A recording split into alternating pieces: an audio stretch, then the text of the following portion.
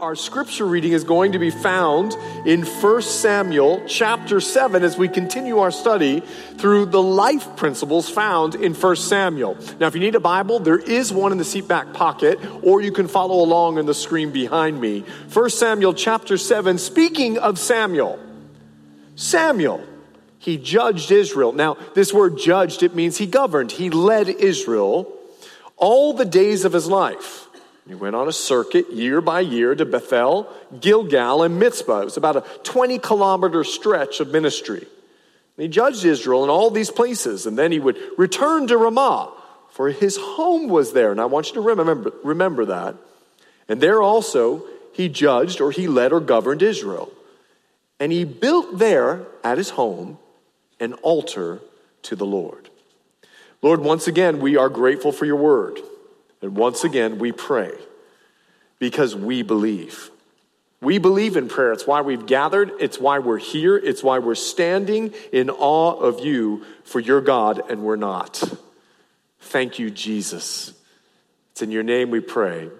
Amen. Would you please have your seat? We're going to continue our study through Samuel. Maybe you want to take out your journal before we go any further, and right there on the title, Life Principle, trust God to help you. That's our life principle today.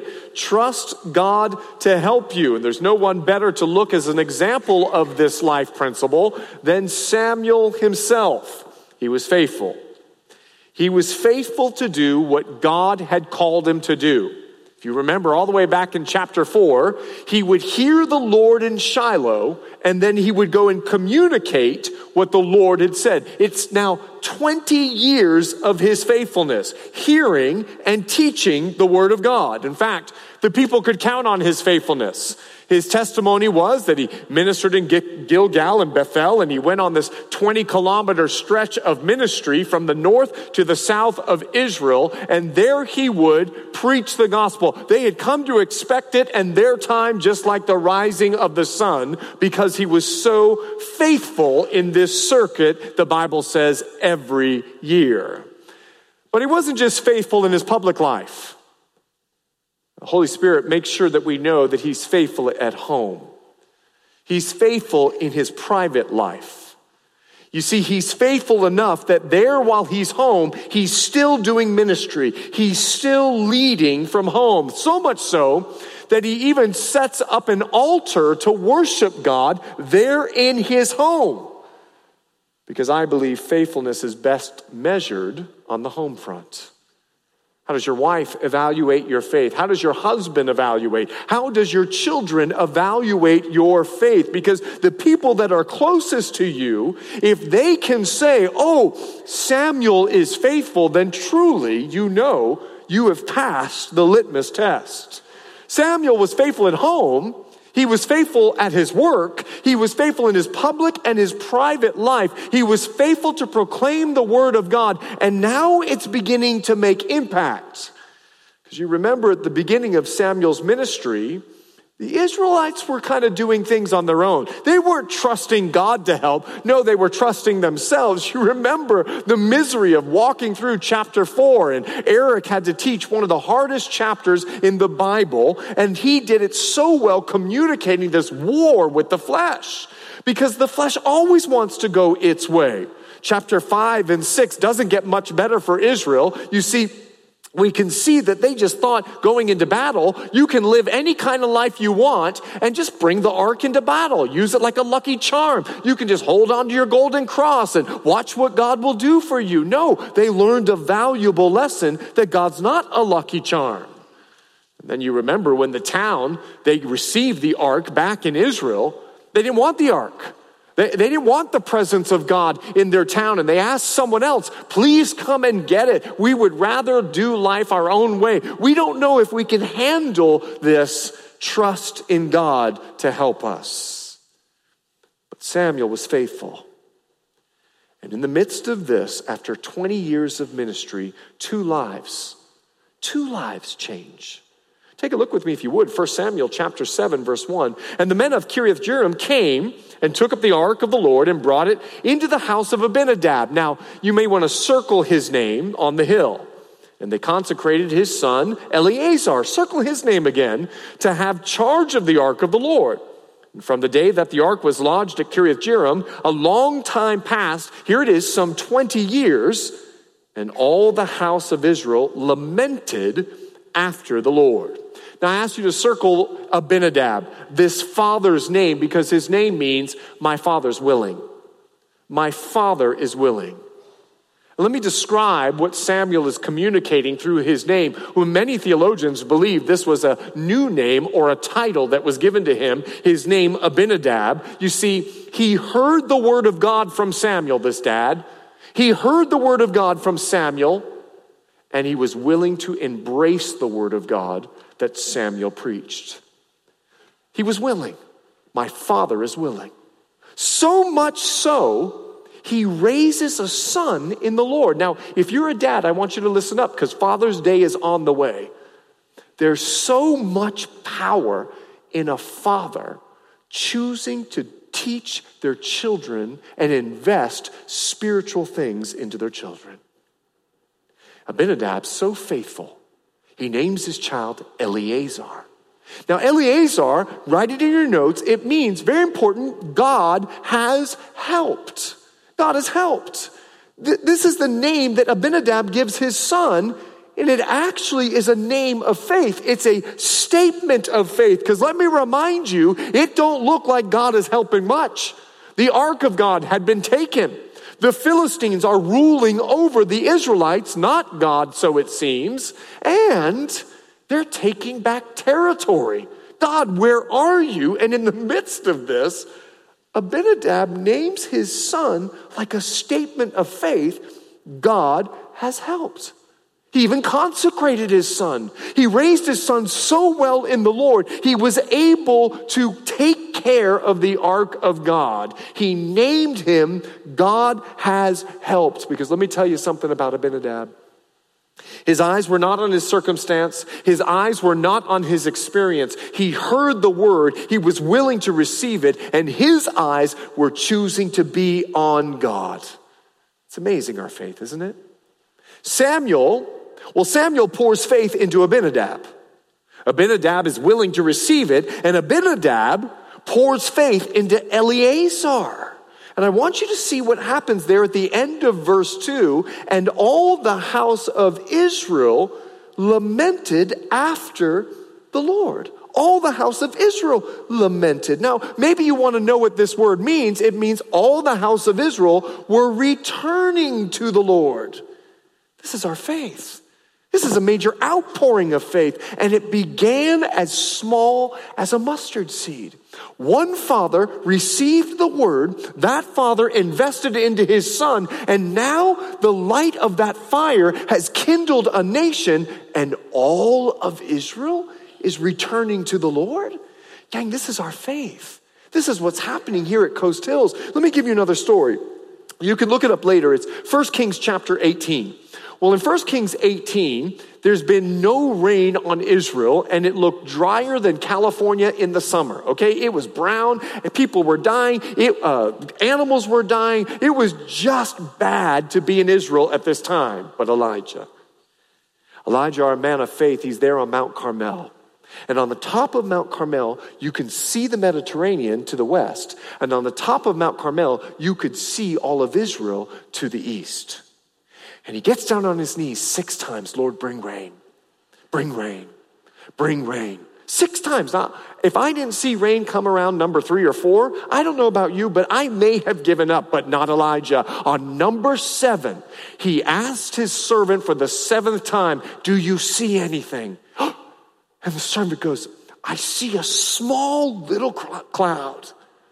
Well, this man of faith, Elijah, he runs over to Ahab and he says, Ahab, you better make it back home to your house because rain is coming.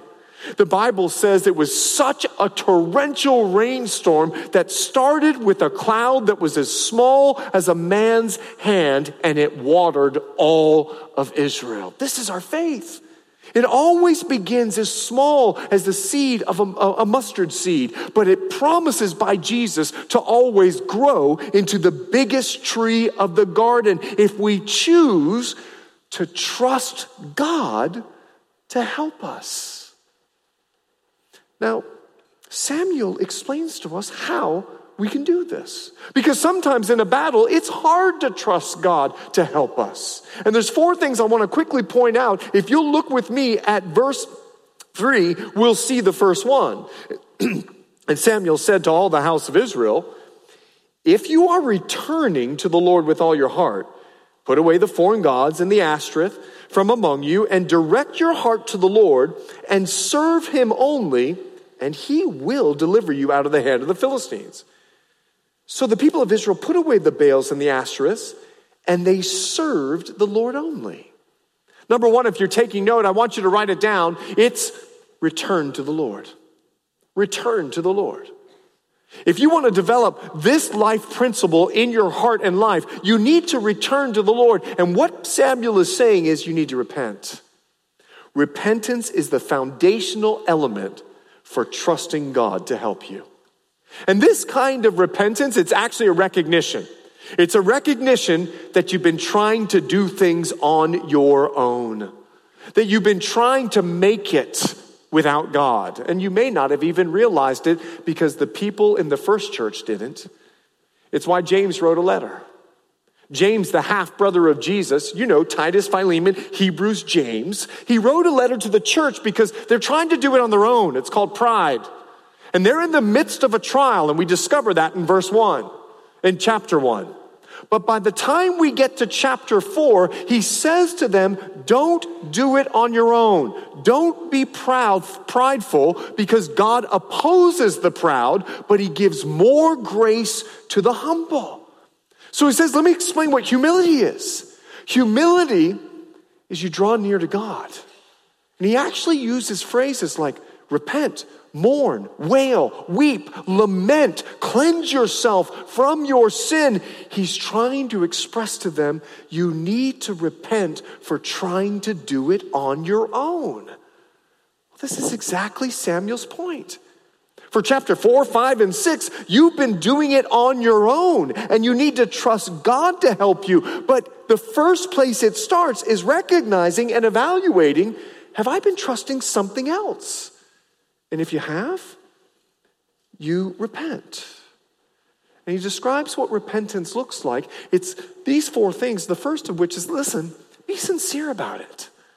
He says, return with all of your heart. This is what repentance looks like. Return with all of your heart. It's recognizing, oh, wait a second, quite possibly, I've been trusting in my money. Quite possibly, I've been trusting in my workout program. Quite possibly, I've been trusting in this good eating habit. Wait a second. Why do I not feel well? Where's all my money going? I've built up this incredible portfolio. Have I placed more time, energy, and effort into these things? Quite possibly, it's a recognition we need to be serious and sincere that we put something in the way of God, and we need to recognize and repent. Secondly, in this process of repentance, he says, put away the foreign gods. We've got a purpose to separate ourselves from the things that have come in front of God. We've got to get rid of the things that is blocking our relationship with God and decide to put our complete faith in him. Not our money, not our good eating habits or our workout program, but we put our faith in God. Thirdly, he says, direct your heart to the Lord. You've got a purpose to sanctify yourself. Purpose to sanctify yourself? Well, let me explain. It's getting into the Word of God and discovering what he thinks about your situation. Jesus prayed a prayer for us. Sanctify them with your truth. Your word is truth. The only way that we can change is by discovering the truth in the Word of God. Now, let me tell you a story. My family and I, we were in North Carolina going on a vacation, and we pulled over to get some gas and go to the bathroom. Well, I'm the first to get into the bathroom, and when I go into the bathroom, I get in there, and there's a woman in the bathroom. Now, I'm not in California, so it's shocking. There's a woman in the bathroom in North Carolina. I know it's different here, but in North Carolina, they still have little boys' room and little girls' room. So I go into this bathroom, and this woman is there. I'm like, lady, what are you doing in this bathroom? And she just goes, and runs out. So I'm just washing my hands and I'm thinking to myself, I can't believe a woman came into the bathroom. And I walk out and I turn the corner. And as soon as I turn the corner and the door shuts, I see right there the little blue sign. Not this one, this one. And when I saw the little blue sign, I realized I was wrong. She was right. That's why she screamed at me and ran out. And it's amazing to me how we walk into life thinking we're right. And then we walk into the Word of God and we see the little sign and God says, you're wrong. You're wrong. Because the Word of God is like that blue sign. It doesn't change. It always looks like this. It's truth. And it lets us know when we're wrong. And are we willing to go into the Word of God and discover the Word? But then he says this, listen, you got to serve him only. Will you choose to serve him only? Choosing to serve. Now, here's what this means. This means that I go into the Word, I recognize I'm wrong, but then I actually do something about it, and I choose to go his way. I serve him by going his way, even if it goes against my very grain. Even if I thought I'd been right for 70 years. Even if I thought for sure my wife was wrong. As soon as I go in the Word, the way I serve him is I choose to go his way. Now, the people of Israel finally get it. Take a look with me, if you would, at verse 5. The Bible goes on, then Samuel said, gather all Israel at Mizpah, and I'm going to pray to the Lord for you. So they gathered at Mizpah and drew water, poured it out before the Lord, and fasted on that day, and said there, we've sinned against the Lord. And Samuel judged, or he finally led, or he finally was able to govern the people of Israel at Mizpah. They finally listened. They finally came to the place where they realized we need to repent. And here's what they do. They take a jar of water, they pour it out, and they decide to fast. Do you know how we just prayed for Julie? And everyone lifted their hands. This was just a symbolic act. You didn't actually have your hands on her, but you were acting as if, and you were saying, we're with you. It was a symbolic act that we're laying hands on you. We're praying for you. And that's what this is. They were doing a symbolic act. They were pouring out water saying, our sustenance here in this desert, we're completely dependent on you. And then they decided we're not going to eat. And what they're saying is, we are going to depend on you for strength and not food. Our sustenance and strength, we are completely trusting in you. And they were. They had gotten rid of anything that blocked their way of God. They had discovered through Samuel the word of God, and now they're repenting, saying, we've sinned against the Lord. And gang, our faith has not changed. Several thousand years later, John would write the church and he would say this, if you would just simply confess your sin, he's faithful and just to forgive you. Jesus did all the work on the cross, you guys. We don't have to pay penance. It's just a heart that comes before him and says, I'm wrong. You're right. And I'm sorry.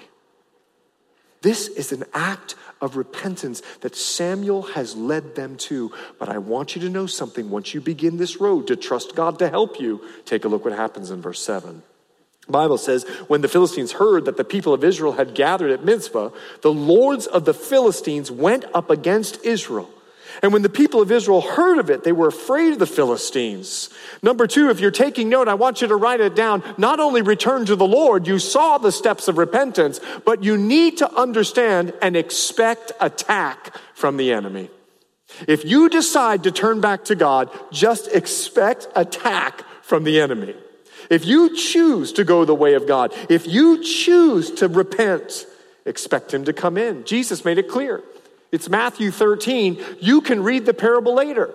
He says, you put wheat down, the enemy's going to come and he's going to plant weed. It's just what he does. Now, I'm not speaking about weed. I'm speaking about weeds. Okay? Some of you looked at me like, wait a second, Chad. No, this is not that kind of church. Jesus said, you plant wheat, the enemy comes and will plant weeds. Did you hear it? Weeds. It's what the enemy does. You just have to expect it. And I believe, understanding that you can expect it, it'll keep you from being so surprised, so shocked, and so overwhelmed when you actually return to the Lord. It's just part of the process. The enemy knows it's dangerous when we start getting close to God. And so you can expect some temptation or some trial is right around the corner as you begin to trust God to help you. Now, it's amazing. If you looked and you saw, he attacked them when they all came together. Here's Israel. They're putting their best foot forward in faith, and God allows the enemy to attack them. They get attacked. I understand this all too well. I don't know if you know this. Every Sunday morning before we get ready to gather, every Sunday morning at 7 o'clock, our technology goes down. ProPresenter breaks, air turns off, the mics don't work. Every Sunday, almost at 7 o'clock. Listen, there's a little demon up here. He's a little Coast Hills assigned demon, okay? He enters the building at 7 o'clock and he starts pulling plugs everywhere. We need prayer at 7 o'clock on Sunday mornings because he attacks when the people of God gather. I don't know if you know this. Last Good Friday, all of a sudden, the heater kicked on. It went to 85 degrees in here. On Easter, not this year, but last year, 10 a.m. service, the alarm goes off right when I'm getting ready to teach. Now listen, you may not understand why God allows all this, but I want you to hang on for the end of the story. Because what the enemy intends for evil, God intends for good. Let me tell you. I had someone walk up to me after Good Friday service. This is what they said. I thought it was great the way you made us feel like we were in hell. Thank you, Jesus. Someone after the Easter service, they came up to me. That was executed perfectly. The alarm going off right before you taught woke us all up. It was like Jesus had resurrected. Thank you, Jesus. What the enemy intends for evil, God intends for good. But you see, it's just the enemy. He hates when we gather. And let me tell you why he attacks. Because he wants to instill fear into our lives. Fear pokes hole in our faith, and the Israelites were afraid. And by right, they should have been. 20 years ago, when the Philistines attacked, they lost the ark, they lost territory, and now the Philistines were ruling. And the same 5 lords are now coming upon them again. And they're looking at the situation going, wait a second. But this time's a little different for them. Take a look at what they choose to do in verse 8. And the people of Israel said to Samuel, don't cease to cry out to the Lord our God for us, that he may save us from the hand of the Philistines. So Samuel took a nursing lamb and offered as a whole burnt offering to the Lord. And Samuel cried out to the Lord for Israel, underline this, and the Lord answered him. Now, how many of you would love to have answered prayer every time you pray just like this? If you would like this kind of answered prayer, I want you to raise your hand. Me too. When I said, if you would like, then everybody. So let's do it one more time. If you want to go, God, I need help, and then he just answers, go ahead and raise your hand. Okay, Samuel gives us the secret. He actually shows us. If we want to put God and trust him for our help, he gives us a secret. You see, the people, they don't think God's a lucky charm anymore. They cry out to God with all of their heart. They don't think God's a lucky charm anymore where they can just bring the ark in. No. They take a nursing lamb, a lamb that symbolically represents someone who is completely dependent on their parent. And they put the whole burnt offering. They don't keep a piece for themselves like Eli did. No, they're letting God know we're completely dependent on you. We are wholeheartedly reaching out to you. This kind of faith pleases God. It's the evidence of things not seen. This kind of faith says to the mountain, be removed. Now, I don't know if you know this or not. All of our elders, but just a couple of them, went on a mission trip last week to El Salvador. Now, if you don't think you can do a mission trip, all of our elders went last week. Well, we were getting, and you should have seen them. They had machetes in their hands, and they were cutting grass. We showed up to this church, okay?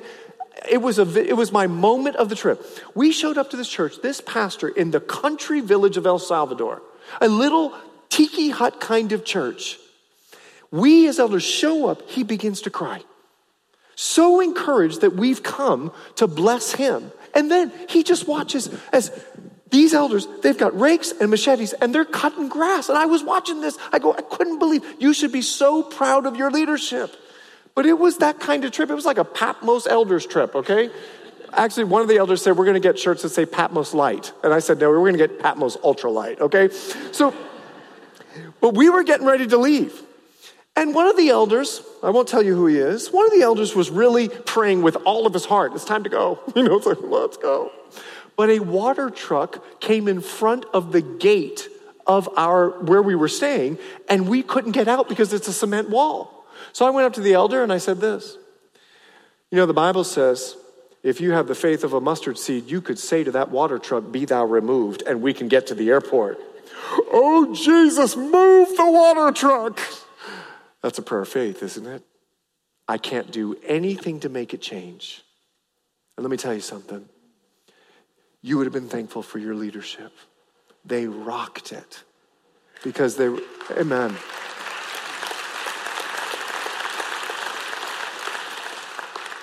They served so faithfully, so wholeheartedly. That prayer moved that truck. We were on our way. It's the secret to answered prayer. Secret to answered prayer, Jeremiah repeats it. He says, if you seek me with your whole heart, you'll find me. The secret to answered prayer is not a popcorn prayer. Hey, Jesus, great. Glad to see you. Got to go by. No, this is a prayer where you're taking the time to offer your whole heart to God. Now, remember I told you to wait till the end of the story. Remember I asked you to have the kind of faith that doesn't look at the now, but the wholehearted kind of faith that trusts God to help us. Well, let's take a look what happens there in verse 10. And as Samuel was offering up the burnt offering, the Philistines drew near to attack Israel. But the Lord thundered with a mighty sound that day against the Philistines and threw them into confusion, and they were defeated before Israel. And the men of Israel went out from Mizpah and pursued the Philistines and struck them as far as Beth-kar. I don't know if you saw it. I want you to see it again. Look there in the middle of verse 10. But the Lord. I want you to write it down. It's number 3. Have faith in the God factor. Because this situation is not looking great. This situation is looking hopeless. 5 lords of the Philistines, they're outnumbered 5-1. Wait a second. This is overwhelming. This is a daunting experience. And the Bible says while they were there worshiping, the enemy actually got closer. They drew near. From their perspective, this don't look great. But from God's perspective, something incredible is about to happen. I asked you to underline it, but the Lord. I love the but the Lords in my life. It's the God factor.